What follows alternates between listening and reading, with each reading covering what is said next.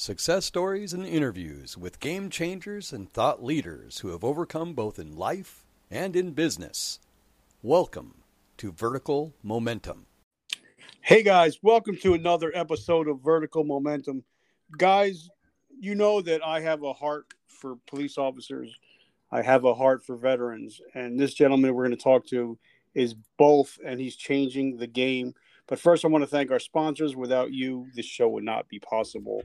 Thank you, Tammy Moses. She's a Navy veteran. Also, all my sponsors are 100% veterans, 100% of the time. And she has a podcast called The Truth We Hide Behind. The Hoarding Solution. And it's based on hoarding, but also dealing with a lot of trauma. So check her out, guys. This is going to be a great episode. I have so many questions to ask. And I'm so blessed and honored that this gentleman is coming on to hang out with me today. Like I said, he's an author. He's a speaker. He does it all. He's the perfect guest. So, brother, thank you for hopping on. And once again, I apologize for the time difference. I'm still trying to figure out the time differences. Hey, Richard, thank you for no problem, man. Thank you for having me on your show, brother. Appreciate it. Oh, man, I love, like I said, my best friend is a police officer, and I love my police officer. This family always backs the blue. Last year, my daughter was a police officer for Halloween, so we backed the blue 100%, and we backed the green too. So, yeah, that's awesome. I'm grateful for you. How is your day going? It's going good, brother. I mean, I'm busy just like you are, and I'm blessed. I always start my day in gratitude, and I'm busy, and I have a show like you were talking about. I'm an author, and I'm just, like I said, I love coming on shows like this to kind of support what you're doing, brother, and get my message out to the masses. And yeah, I'm just having a great day. Thank you for asking. I hope you are too. I'm having an amazing day. I just got asked to be on a 30 guest panel to help talking about veterans suicide and PTSD, and it's going to go out to 150,000 people. So I'm pretty stoked that God's given me the chance to be able to give back and help others out there. So now I love your podcast. As soon as I knew we were going to talk, I kind of, it's been nothing in my house, but it's been all day about you for a couple of days. And I love your podcast. And, my podcast is just two brothers sitting down, having a cup of coffee. That's the kind of way that I do it. So talk to us, tell us, we're going to hop in the Wayback Machine. Tell us where you're from, where you grew up, and what kind of little boy you were. Well, great question, Richard. I mean, I grew up in Denver. Oh, nice. I was a military brat. My dad was a JAG officer, ever since I can remember when I was a little kid. And for those of you who don't know what a JAG officer is, that's basically a lawyer in the military. He was in the Army. So the first 10 years of my life, I was overseas, and we were in Germany. My dad was stationed all around Europe. And then when I was about 9 or 10, we came back to Colorado. My dad got stationed here in Colorado. And I spent the rest of my time here in Colorado and grew up in Denver, which was a great city to grow up in. And, at one point I went into the military a little bit later on in life. I was 21. That's old. Were you a reader? Were you into sports? Yeah, I was into sports. I had a great upbringing, middle-class family. My mom was a nurse. Dad was a lawyer. He eventually got out of the Army and went into the Air Force. But yeah, I was big on baseball. I played a lot of golf. Still play a lot of golf. But at one point I went into the military, went down to the 82nd at Fort Bragg, jumping out of perfectly good airplanes. Okay. And I want to hop back. Sure. Because, I've talked to hundreds of people on my shows now, and everybody has a different recruiting story. Talk to me about the day you walked in recruiters. So I walked, again, I come from a military family. My dad, he was a desk jockey. I mean, he was a lawyer, and there's nothing wrong with that. And so I wanted to do something extreme. I've always had that, that bug in me. I was an adrenaline junkie. I still am to some degree, but I walked into the recruiter. I took the ASVAB, the aptitude test, and I scored pretty high. And I basically had my pick of what I wanted to do, but I wanted to do something, extreme. So, my recruiter, talked me into, well, it was my decision, but, he was telling me about, the 82nd, you got to go airborne, and, they don't do much work. They just jump out of planes and they come back, clean their weapons all day. And I was like, okay, well, jumping out of planes, that sounds perfectly good. So I just went down there, went to Benning for basic, went down the road to airborne school and some other things, and got assigned or stationed at Fort Bragg. And, we're jumping all the time. And I'm like, God, my recruiter lied to me. I'm still hunting after my recruiter. Richard. Now, a question, because, I've talked to a bunch of Navy SEALs and a lot of different operators. And, like I always thought, before I started my show that, when I talk to special, operators, that they're all these jacked up guys, 6'5", 3% body fat. And then I've talked to a lot of the, and I've met a lot of the operators, and I'm like, wait a minute, this guy looks like my accountant, and when I talk to a lot of these guys, the reason they made it through the selection process is because they were willing to do that, just one more push-up, one more rep. Yeah. So what was your thought process? Because I'm sure you've seen a lot of people, ring the bell, quit. What made you not quit, and what kept you in the game? Well, a lot of it, that's a great question. A lot of it is just, mindset. For me, it was, quitting never came in I was just brought up that way. You just don't quit. And so a lot of it is, I think it's who you surround yourself with. I remember my dad telling me, Richard, that's a good question. My dad telling me, and I told my son when he went into the Air Force, my dad was a very smart man. And he said, look, there's going to be people that are in basic training with you, or airborne school or ranger school or whatever. There's going to be people that are going to try to get you to quit. They're going to try to throw in the towel. And very rarely in that environment, Richard, people don't want to do it alone, right? They want to do it with somebody else because, they don't want to be the only person. And so I really disconnected from the people that had that mindset that they wanted to quit. And there was a lot of them, throughout my military training. But it never crossed my mind. Did I get hurt, banged up? Absolutely. But I never wanted to quit. It's just how I was raised. And before I even went in, I got myself in better shape. I conditioned myself. I lost a bunch of weight. I started eating well, started running a lot. So for the people out there listening who want, a military career, it doesn't matter if you go SF or, whatever, start preparing now. It doesn't matter what branch you're going into, you're going to have to go through some physical conditioning. So again, that helped me a lot. And just preparing my mind, brother. I was a little older at the time too. I was 21. I was still a kid, but I wasn't 18 or 17. I had some life experience behind me. So I think that helped me too. But, just the mindset. I talk a lot about mindset, and it's, it can either make or break you. And this is why these guys, and I talked to a bunch of SEALs too, and friends with a lot of them, and Rangers and SF, Green Berets, and they always come back to the same thing, man. And it's mindset. You got to want it. You have to want it. You can't go in there, half cocked and, I think I can make, well, you're not going to make it through if you have that attitude. Every operator, every SF guy or, special forces guy I talk to, that they're like, yeah, I knew I wasn't going to quit. I would have to die before, I'm done with that. And that's what got me through that, is just developing that correct mindset and surrounding yourself with the right people, not the wrong people. Okay. Now I have a question because, Go ahead. One of my friends, John McCaskill, he's a good buddy of mine. He's a friend of mine. Yeah. Good friend.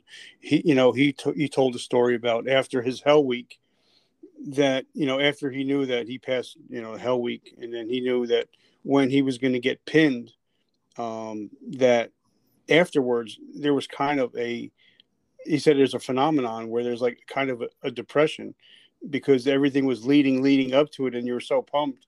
And then you're like, okay, now the work really just starts to begin. So yeah. What was it like when you passed your selection process? Because obviously, wherever we go, we always have to start from the bottom to work our way up.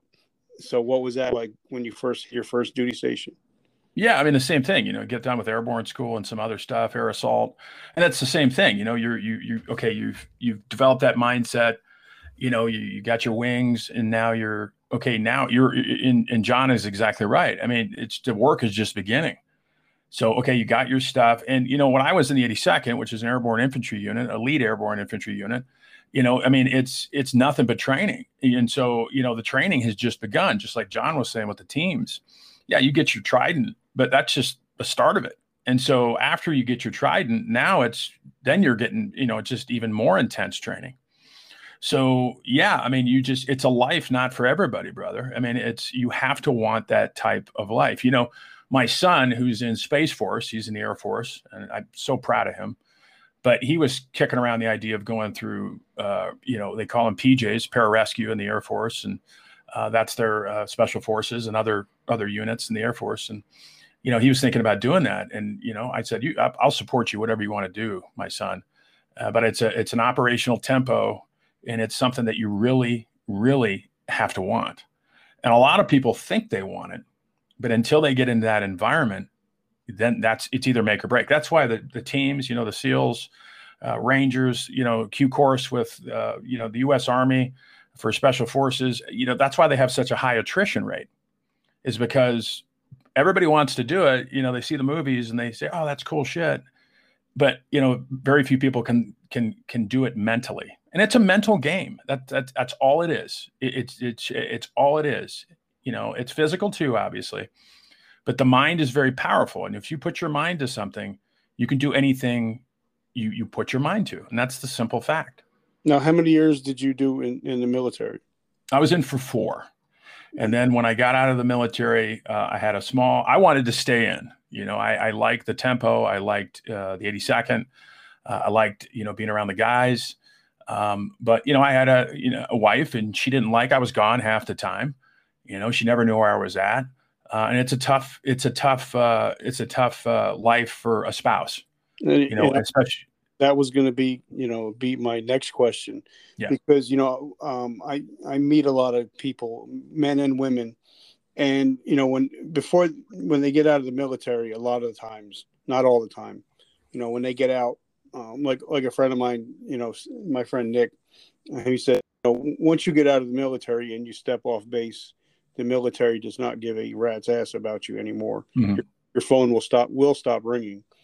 So, a lot of people, when we're in the military, we get used to getting paid on the 1st and the 15th, having TRICARE, BAQ, all that good stuff. And then when we decide to get out, or like for me, I got hurt, so I got, medically discharged. I lost my mission, mm-hmm. and I also lost the camaraderie. Yeah. So what was your transitioning like? And because you were married, because a lot of guys don't, like for me, like my wife is my best friend. She's my rock. She's my everything.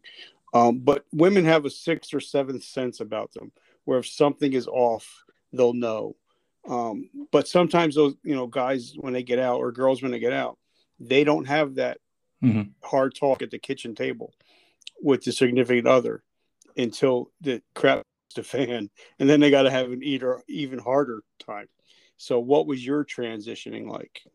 Well, my wife, and I had a conversation, about probably 6 months before I got out, and she wanted me out. She couldn't do it anymore. I mean, and to be fair to her, I mean, I looking back, I mean, I understand where she was coming from. And we had a new baby at that time, our daughter.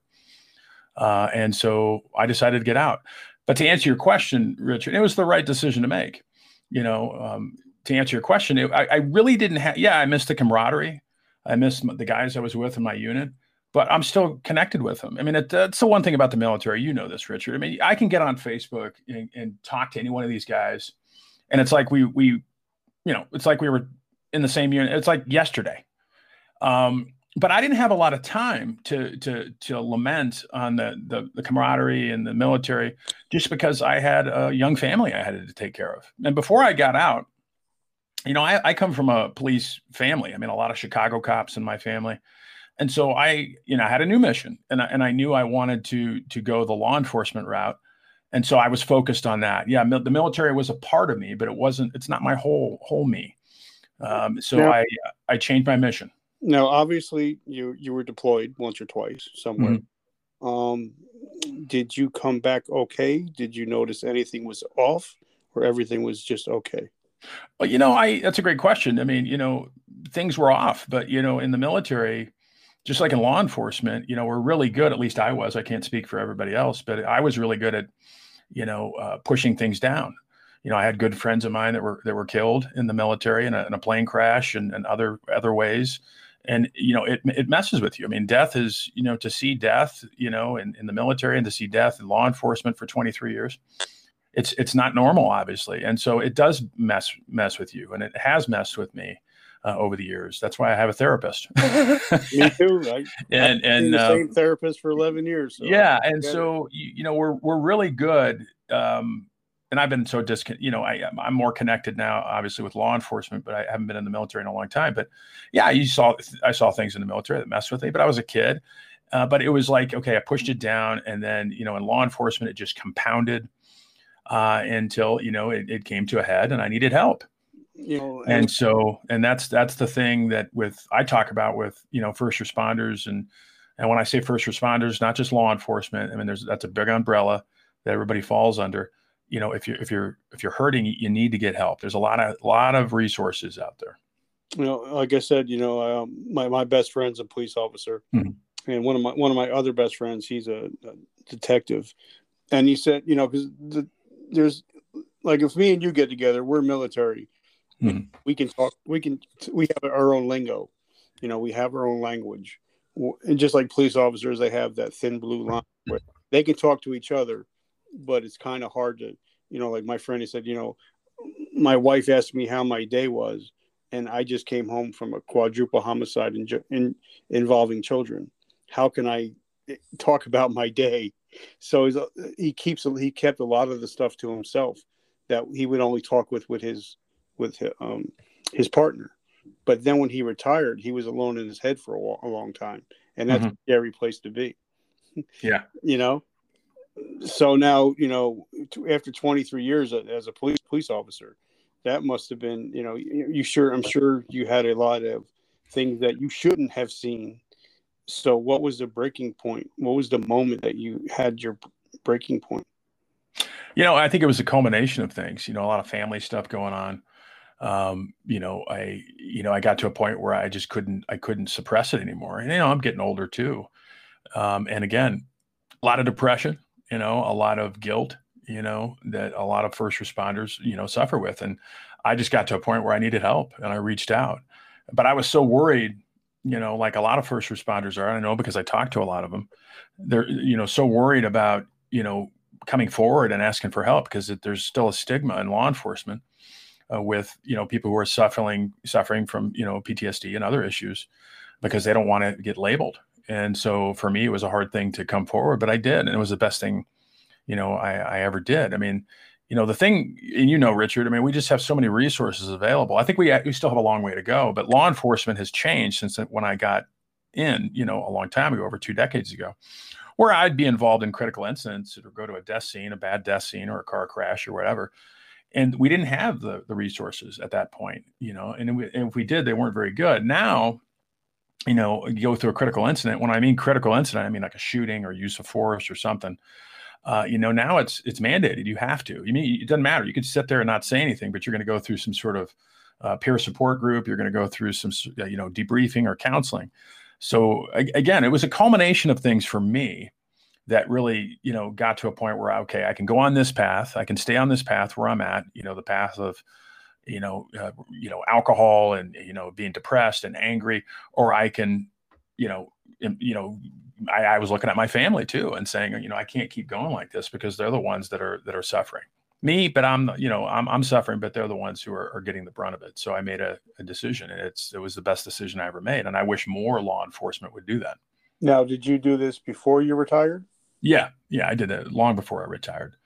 And it made the difference, for me, like I said, and I still see a therapist and I still talk to people. And, you mentioned my podcast before, brother, and thanks for mentioning it.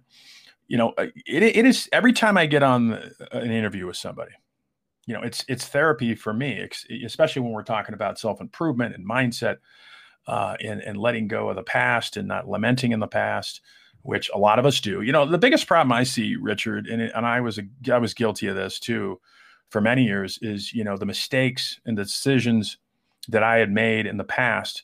So many people get hung up on that, and they think that their life is now defined by the mistakes and decisions that they've made in the past. And that's not the case. Every day is a new day. And it took me a while to realize that, but that's a big thing I see with people is a lot of people just get hung up. I should have done this, should have done that, and I made this mistake. I made this decision. Okay, well, that's the past. Well, you learn from it. But a lot of people live in the past on what they should have done, and that's not a way to live. And you got to get past that. Because then you just shit all over yourself. You know what I mean? Exactly. And it's not healthy. I mean, I use the analogy of a car. Why is the front windshield bigger than the rear? Well, because it's the future. You're driving somewhere. You need to see the bigger picture. The past is the past. That's why the window's smaller. Quit looking behind you. It's gone. And I've been in recovery now 32 years. I'm sober for 32 years now. Congrats. And one thing I teach my people that I coach is that the 3 things you can do in the next 30 days to improve your life and turn it around is, one is write down everybody you've ever harmed and attempt to make amends. Mm-hmm. Ask for forgiveness. Yeah. The second is, write down all the people that have hurt you in the past and forgive them. Yeah. And the third part, which is the hardest part, but it's the best part, is learning, like you said, to forgive yourself and put that rucksack down, because it's hard to run on the treadmill if you're just putting more books in the rucksack every day. Yeah, you're exactly right, man. You got to forgive yourself. And that's a hard thing for a lot of people. Is, we are more willing as humans. It really is amazing, Richard.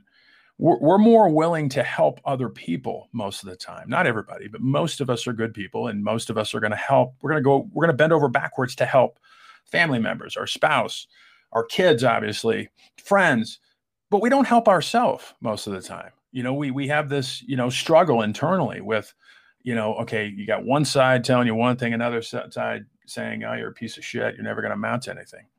And so and that's where therapy and counseling and surrounding yourself with the right people come into play. I'm a big advocate. Jim Rohn said, the average of the 5 people you surround yourself with. So I always ask people, the people I coach and talk to, who are you surrounding yourself with?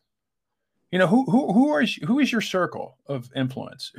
Because they are determining your future. So when I go to the gym, brother, I go to the gym every day. I have a coach, a workout coach, who, what? This guy's ripped. He's in shape. Why? Because I want to learn from the best. I don't want to go with a friend of mine who drinks beer all the time, a good guy, but I want somebody who's going to take me to that next level. So I always tell people, do a people inventory. Who is around you? If the people are toxic and they're bringing you down, it's like getting financial advice from the guy who's broke. Why are you going to listen to him? But so many people surround themselves with the wrong people. And I know it's hard because a lot of times it's family. Doesn't mean I have family members that I can't stand. I love them, but I don't want to hang out with them because they're toxic. But so many people, they hang out with the wrong people, and that affects them. So I mean, it's like, you got kids. I got kids. What do you do with your kids when they're young? Oh, don't hang out with those people, man. They're doing drugs. Why? Because if my kid hangs out with the kids that are doing drugs, there's a pretty good chance that my kid's going to start doing drugs, right? Yeah, they say that's what happens to a lot of us. Yeah, say if you hang out in the barbershop long enough, you're going to get a haircut. Exactly. But so many people, hang out with the wrong sphere of influence. James Allen, one of my favorite books out there is As a Man Thinketh. And for the listeners, if you've never read it, brother, read it. For the listeners, it's an amazing book. And he talks about the mind as a garden. Your mind is a garden. What kind of seeds are you planting in it? Is it good positivity, or is it negative? I'm not talking about living in a bubble where so you're living in some fantasy land. But, if you're planting good seeds in your mind, like you said, forgiveness, learn how to forgive. That's a very powerful aspect of all this. Learn how to forgive. I don't care what people have done to you. Your problems are not unique, people. They're not unique. The problems you have, divorce, relationship issues, financial issues, people have them too. You're not unique. And I'm not saying that to be a dick or be curt. I'm just saying your problems are not unique. But if you change your mindset, plant good seeds in your mind, your life will change for the better. But you got to put in the action. Yep. You got to put in the action. Yep. I mean, you got to put in the work. Yep. Like anything else. If everybody was successful, everybody would do it. But it actually, everybody wants to own a business until you got to do business owner stuff. Exactly. You know what I mean? So talk to us about self-care, because that's a very big one for me. like what I do, I started doing, talking, to John and his partner, Will Schneider, about being mindful and, meditating, and also taking time for yourself. Like what I do, I started doing, if you guys are listening, this is a pretty good mind hack. I work until my phone dies, and then I will plug it in and I will go do something that I enjoy for the next hour to recharge my batteries while my phone is charging. So talk to us some about the things that you do. You already talked about working out. You already talked about reading, but what are some of the things that you would recommend for people with, for self-care? My biggest thing, Richard, is start your day in gratitude. Start your day in gratitude. Before my feet even hit the floor, brother, before I don't even touch my phone for a good 35, 45 minutes, before I even get out of bed, I am going through, and now it's just like, it's so ingrained in me. I just do it, I think, subconsciously when I'm still asleep. But I'm going through my mind before I get up of what I'm grateful for. First and foremost, guess what? I'm breathing. I'm opening my eyes. I have a house. I have a beautiful family, beautiful wife. I go through, probably do that for 5 or 10 minutes because that's setting the tone for my day. So many people, before they even get up, they're thinking about, oh shit, I got to do this. I got to pay this bill. It's going to be a crappy day at work. They're setting the tone for their day. I start my day in gratitude. If you do this for any period of time, it will change your life. Because I don't care how crappy you think your life is. Somebody always has it worse than you, and you always have something to be grateful for. So that's how I start my day, in gratitude. Actually, it drives my wife crazy. I have little sticky notes around my house. I take them down when we have company. But I have little sticky notes, little affirmations. Start affirming to yourself. The most two powerful things that you can do is I am. Those are two powerful words. I am. What do I mean? I am great. I am powerful. I am loved. I am successful. I attract money. Whatever you want to do, do those affirmations. And I do those every day. And like you said, I work out, I meditate, I journal. I do all this stuff before 6 a.m., dude. 6:30, I'm done. I get up early. I don't sit in bed.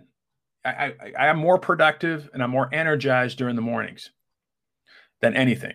I start slowing down about 3 or 4 in the afternoon and start taking time to kind of relax a little bit. But the biggest thing, again, is I would tell your listeners is start your day in gratitude. No, I'm a big gratitude guy. Yeah. Before I go to bed at night, I thank the Lord above me for everything that I have. But a lot of people don't do that. I thank him for my wife that's laying next to me. I live in gratitude, and I believe, because I'm not ashamed to say that, he's my Lord and Savior. Exactly. And, but, I kind of, when I started calling him Dad instead of God, my whole relationship changed. But I think of him, if you have a kid that is grateful for the stuff that you give them and takes care of them, of course, you're going to give them more. But if you have that snotty-nosed kid that's not grateful for anything, why would you give them anything more? Because they don't have any gratitude in their life. Yeah. So I'm totally down with the whole, the gratitude stuff. I think that's pretty amazing. Now, talk to us about your podcast, because I love your podcast. Thank you. About 10 episodes so far. Yeah. And I like the wide range of people you have. Sometimes you get on a podcast, like I love Jocko, but it's mostly all military, all stuff. And I'm like, no, I want to have authors, actors, athletes, so talk to us about why you started your podcast. Because, what like you said, you're up to 400 something episodes? Yeah, I think I'm up to about 430 now, or 440. I mean, I know it sounds, I'm not, I have to check. Yeah. I'm in the 400s. I think I'm about 430. Most people don't realize that the average podcast only goes 8 episodes. Yeah. So there's 2 million podcasts out there, but 1 million are inactive. Yeah. So, and I think, a reason why a lot of people start podcasting, because they have an opinion, but they don't realize that it takes work. Podcasting is work like any other job. Yeah. So talk to us about how you started, why you started, and talk about some of your guests. Great question. I mean, I started the show about almost 6 years ago when I was still on the job, when I was still a police officer. And I just started it because I love podcasts. You mentioned Jocko, and I'm a big fan of Joe Rogan and Lewis Howes and, Gary V and all these other, podcasters that, JLG, John Lee Dumas, I'm a big fan of.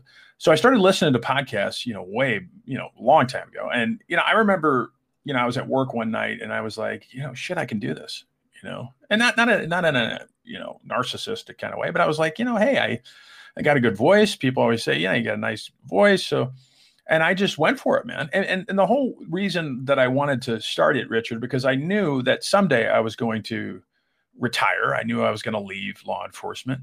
And I wanted to continue to give back to the profession that was so good to me over the years. Yeah, high and lows like any other profession.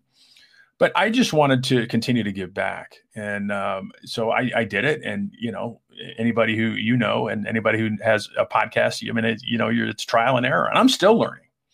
I learn, all the time from podcasts and new ways to do things. But the guests, yeah. I mean, initially I was just doing it by myself, but then I started getting a little bit more traction.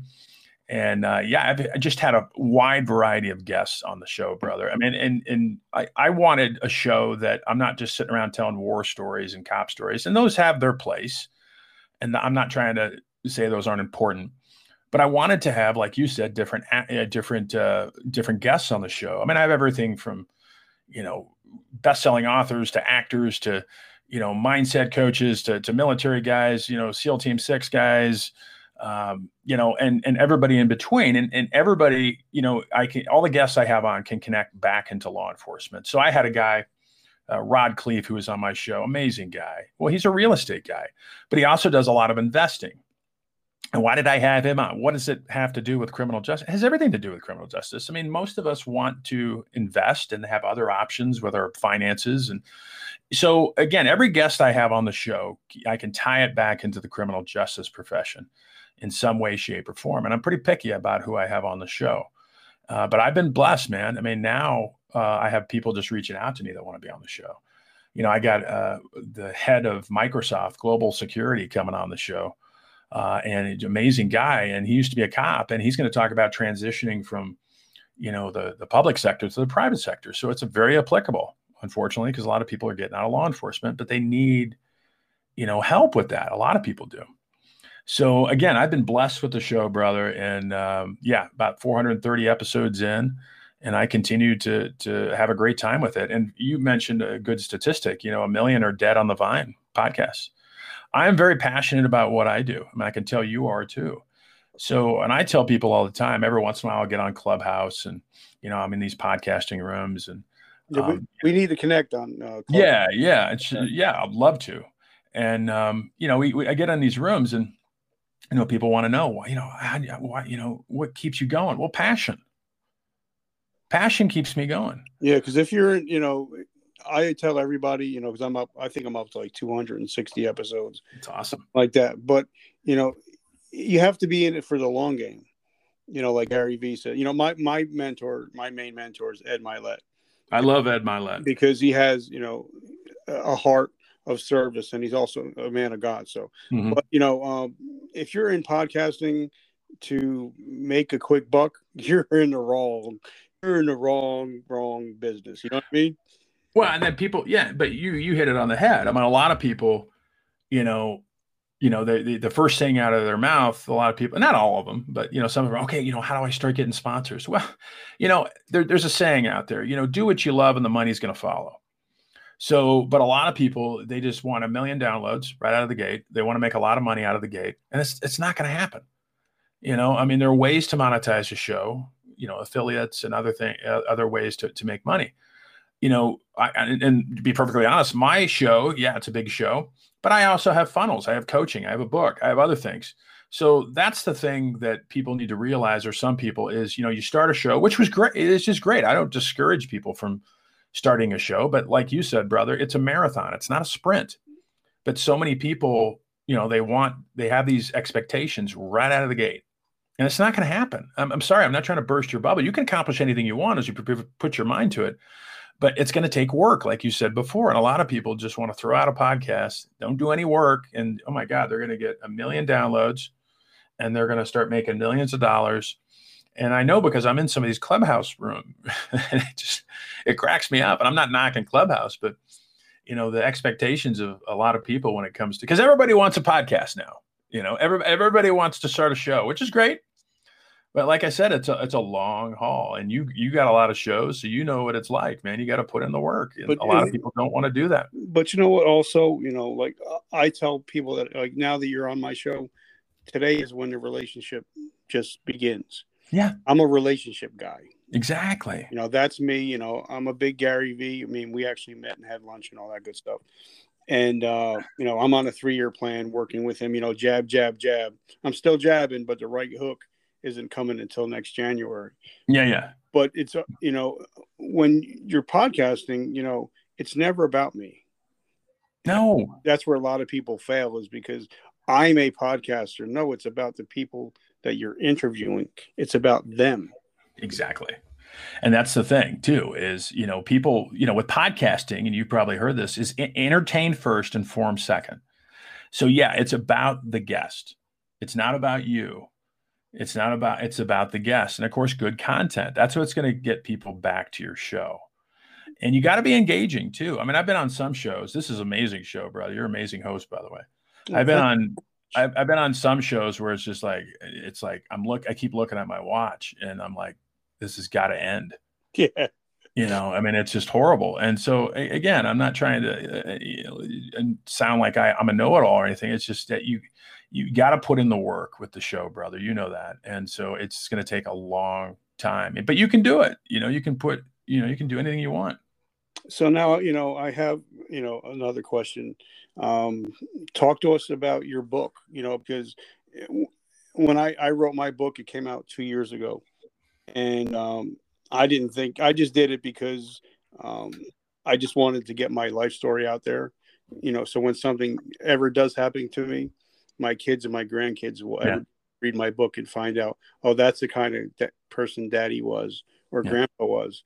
But when I wrote my book, it was very cathartic, but it opened up a lot of old wounds that I had.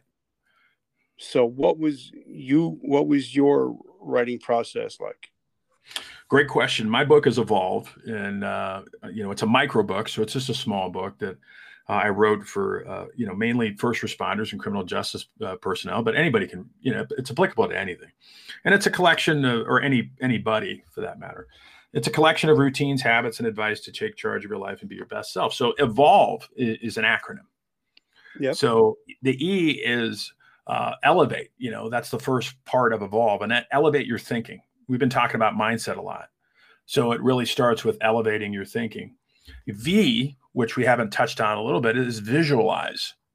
So I'm a big visualization person. So, and this is for, and you probably know this, Richard, but for your listeners out there, look, if you want something, and it might sound cheesy, but visualize it. Why? Because visualization works.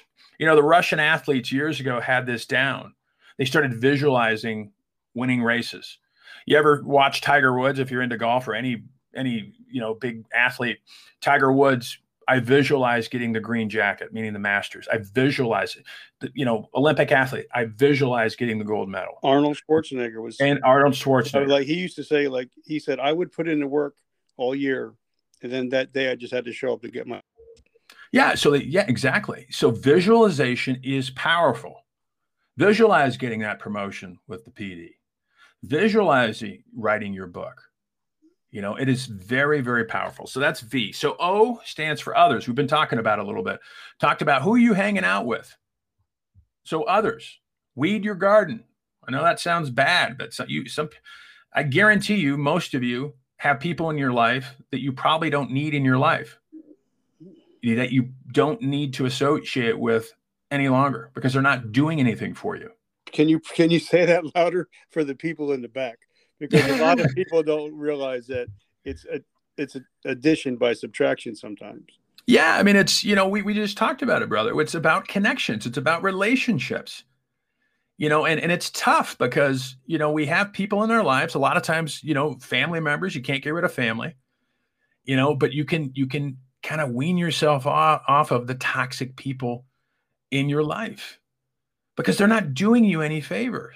If anything, they love you because, and I'm not saying they don't love you. I'm just saying that they get to vent to you. They get to spread their toxicity to you, and they're not doing you any favors. Any successful person out there, brother, do not hang out with toxic people. Do you think Branson? Do you think Elon Musk? Do you think Bill Gates? Do you think you pick it?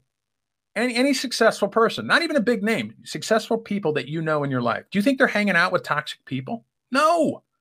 They're hanging out with people that are pushing them to that next level. I don't want to be the smartest guy in the room. I never do. When I was a commander with the police department, I don't want to be the smartest guy in the room.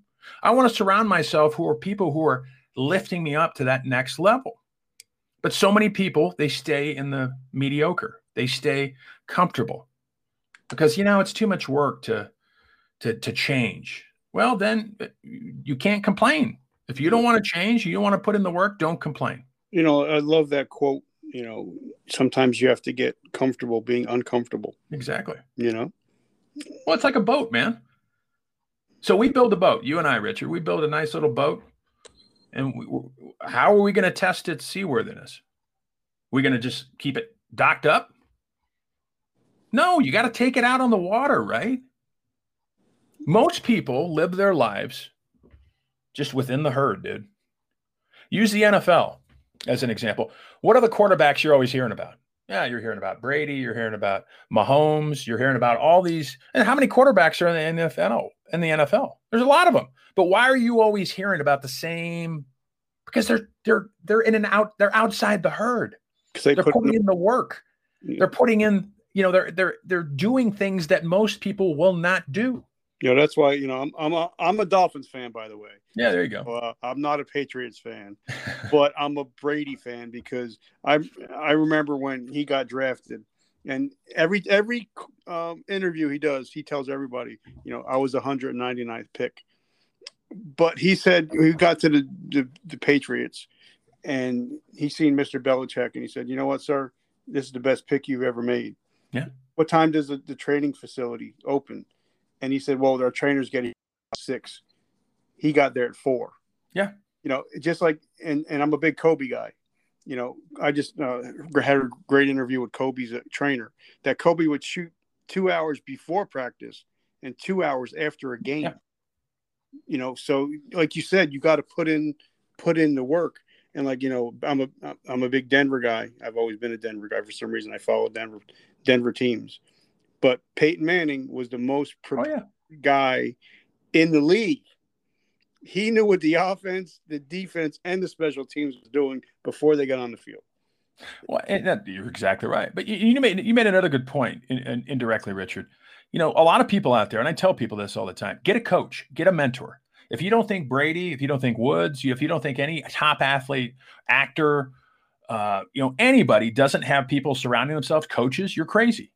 So everybody needs a coach at some point. You cannot do it by yourself. You can, but it's so much easier to have a coach. Look, I'm a big golfer. I love golf. I told you that at the beginning. And I went into, now they have all this technology they didn't have when I was a kid. But they actually film your swing. They film the trajectory of the ball. They do all this stuff now. Why? Because they're teaching you how to get better. I'm a good golfer, but I have a coach that teaches me how to get better. And it's nice when you see old guys starting to win again. Yes. And so you get back to, come circle around with Brady. Like him or hate him, the guy puts in the work. That's why he's one of the best quarterbacks in history. And so, again, you got to put in the work, but it starts with surrounding yourself with the right people. So that's O. L is love yourself. Love yourself. Look, if you don't love yourself, how do you expect to love anybody else? It's quite simple. You have to love yourself. You don't have to, but how do you expect to care and love anybody else if you don't like yourself? And I'm not talking about it in a narcissistic, I'm better than you kind of way. You have to learn to love yourself. You have to learn to forgive yourself. It's all tied together. But, so talking about that, narcissism, I interviewed Rich Davini, and one of his things we talked about was, anybody that's been great in whatever field they're in has a little bit of narcissism, but you also could be narcissistic, but also be humble. Exactly. There's like when there's certain people, when they walk in a room, you just feel there's a presence. You know what I mean? So sometimes you have to have that, not like you said, not like I believe that wherever I go, that I'm highly favored and that I'm a child of it's confidence. God, It's confidence. And it's not, you got to be confident in your abilities. You don't want to get pushed around. You don't want people taking advantage of you. And I would agree with that. Maybe it's a little bit of, hey, look at me, a little bit of narcissism, but that can't control the narrative. Yep. I mean, it has to be more humility because that's going to come out. People do not like fake people. Yeah. People respect experience and humility and connectability. And so most people, a lot of people got found out this year and a half. The people that were driving Lambos last year are living in their mom's basement this year. So the L, love yourself. V is victories. What do I mean by that? Celebrate those victories every day. Getting back to gratitude. You're alive, right? That's a victory. Yes. Celebrate those victories every day. I tell people, Richard, I carry a little rock in my pocket. And this is not my idea. I got it from somebody else a couple of years ago. It's my gratitude rock. And my gratitude, I carry this thing everywhere. So this is a little rock that I picked up a couple of years ago. And every time I touch that rock, I go through my gratitude practice. I'm just grateful to be here. I'm grateful for another day. I'm celebrating those victories in my life. I don't care how crappy you think your life is, and I'm not saying it isn't, and I hope it's not, but you always have victories to celebrate. So that's the V, and every day, show up and be your best. Look, in law enforcement, I didn't want to go to work some days. I was dreading it. I was like, oh, crap, here we go again. But every day, I showed up and put in 110%. And so that is evolve. And I wrote it, like I said, after I retired in law enforcement, because I wanted to continue to give back to the brave men and women who serve every day. But it's really applicable to anybody, brother. And if anybody wants a free copy, they can go to my website. You get the ebook version, cjevolution.com. You can get that, or I can send you a signed copy. I'm definitely going to put that in the liner notes. Now, and I love what you talk about is showing up and working hard. There was a book I read, man, I think when I was a teenager. It was a book by a gentleman. His name was A.L. Williams. Mm-hmm. Started a company called Transamerica and Travelers Group. But he said, if you work hard, you show up every day, and you're honest and have honesty, integrity, and transparency, you're going to beat 90% of the people. Yeah. And the 10% is just a dogfight. You know what I mean? Yeah. Yeah, it's exactly right, man. I mean, because a lot of people, they don't want to, they just want shit to fall in their lap. They don't want to put in the work. And unfortunately, that's just a lot of what we have now in society. We have a lot of people that just, they don't want to they want to put in minimal work. They want to make a lot of money. They don't, they just want to have, like we were talking about the podcasting, they just want to throw it out there and just, they can't understand why they don't have 1 million downloads overnight. But, it's just, it's the instant gratification society we live in. But you got to show up every day and do your best. And if you're not going to do that, quit complaining. Because somebody else, if you're not doing your best, guarantee you somebody else is. And so, we have so much power, between our, the 6 inches between our ears. And this is why I'm a huge advocate. And I am just a student of mindfulness, and student of, mindset, because it is everything. Everything is connected to your mind, your mindset. You can either be very successful with your mindset, or very, you can fail. And so, I mean, that's why, I started getting, more and more into mindset and meditation a handful of years ago. And it's changed my life for the better. And I love that. So now, normally I have 2 last questions, but for people like yourself, I have 3 questions. So I hope first question is, how do we find your podcast? How do we find your book? How do we find you, and how can we support your mission? I have one website, brother. Everything that you just said, all the questions, cjevolution.com. And everything is there. You can find all my shows on the website. You can find my book. You can find my coaching. You can find my speaking. And I am just, you're supporting me now, Richard, by having me on the show, brother. If you want to support me more, head over to Apple Podcasts. Listen to a show. If you like it, give me a rating and review. And yeah, that's how you can support me. Or grab a copy of my book. I would appreciate that. I'm sure the listeners would love it.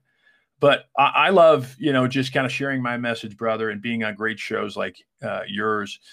That's how you're supporting me. And I just, I'm grateful for you. And you and I have been connected on social for a while now, and I follow what you're doing. You always send me a message, and I appreciate that, brother. So thank you for the support. And yeah, I'm just glad to connect with your listeners. Always. Hopefully one day I'll be able to hang out with you on your show. Yeah, I'm definitely gonna send you a link, and then you can come on my show because you're a great host, brother, and so doing great. You're doing great things. Thank you. Like I said, it's all about the guest. It's never about. Yeah. It's all about, listen, that one person that's struggling and hurting right now. If one person hears it, it's a win-win. So now, getting to that point, we live in a crazy world. Where I live in New Jersey, so everything is still we're still on lockdown. It's supposed to lift, I think, this week sometime. But we've lost so many businesses that a lot of parents are driving Uber just to put food in their kids' mouth. We got grandparents that are homeschooling kids. So we live in a crazy world. So if I ask the average person to do something in 7 days, they're never going to get to it. But if I ask somebody that's listening right now to take an actionable step in the next 24 hours, they're more likely. So if there's somebody out there that's struggling right now, police officer, first responder, what is something they can do in the next 24 hours to get some help so they don't become a statistic? I would, like I said, there's a lot of resources out there. There's suicide hotlines out there. I'm sure you can link stuff up in your show notes, brother. But I would reach out. Reach out. The worst thing you can do it doesn't matter what you're doing, law enforcement, military, is to keep it inside. Don't do that. Reach out for help. That's the hardest thing, is that first step. Martin Luther King said, brother, you don't have to see the whole staircase in front of you. You got to take that first step. And he was so right. Take that first step, ask for help. It's going to be the best thing that you've ever done. And it's going to help you. And there's plenty of resources out there. There's Richard, there's me. And I'm not a therapist. I'm not saying I'm a therapist, but, listen to our shows, listen to our guests. But the most important thing is to reach out and ask for that help. Okay. I love that. Now, the last question, because I have a feeling, but I don't know if I'm correct or not. I was told that when I fell away from God, that if I didn't feel close to God, I'm the one that moved. So talk to us about your faith and what keeps you going day in and day out. Well, my faith is, I grew up Catholic. I'm still a strong Catholic. I mentioned my morning routine. 40 minutes of that, 35, 40 minutes is dedicated to prayer, and a type of meditation where I'm talking with God, and I'm praying to, what I grew up with, St. Jude and all these other saints and, the Lord. And so faith is very, very important to me. Like I said, I'm Catholic. Still very much Catholic, and I say the rosary a lot. But everybody's different. That, brother. Some people are religious, some people aren't, and I respect everybody's way of life. But yeah, my faith is very, very important to me. Okay, brother. First of all, I just want to thank, most important out of all is, thank you for being a brother in Christ. Most of all. Yeah. Thank you. So grateful for coming on. I'm going to talk to my friend Tammy, because she has an amazing podcast talking about hoarding, but also mental health. Yeah. So I'm going to ask her to have you come on her show. That's absolutely, brother. And any way I can help you, Richard. And like I said, I'd love to have you on my show, brother. I'll send you a link. Any way I can help you. You asked how you could help me. Any way I can help. It's a two-way street, brother. You let me know. Okay. Yep. Like you said, the only thing I'm going to ask is just, down the road is just going to send me a picture, send me a quote, and then leave me a review on Apple. You got it. I'm just like you. We're complicated, but we're simple people. Exactly, brother. All right, my friend. Well, God bless you, and have a great weekend. God bless you, my friend. And thanks to all your listeners, and keep up the fantastic work, Richard. You're doing a great job, brother. Trying to be like you. All right, brother. Take care, brother. Hey, guys. If you're enjoying our show, if you love what we're doing, if you would like to support us, we have a whole bunch of great stuff coming out. We have a brand new t-shirt line that's coming out. Hats, coffee mugs, any kind of swag that lets your friends know that you support Vertical Momentum and you're always looking to get better. Also, we have our new coffee brand coming out. It's called Vertical Momentum Coffee. It's ass-kicking coffee, and it will get you moving in the morning. So guys, if you're interested, go to www.richardkaufman.net. Check us out, leave us a note, tell us what you'd like, and we'll actually send it to you. The new website is being built. So if you guys want to, our book is out there on Amazon. It's called A Hero's Journey from Darkness to Light. Definitely check it out. It talks about my story, but it also talks about how to survive depression, how to survive addiction.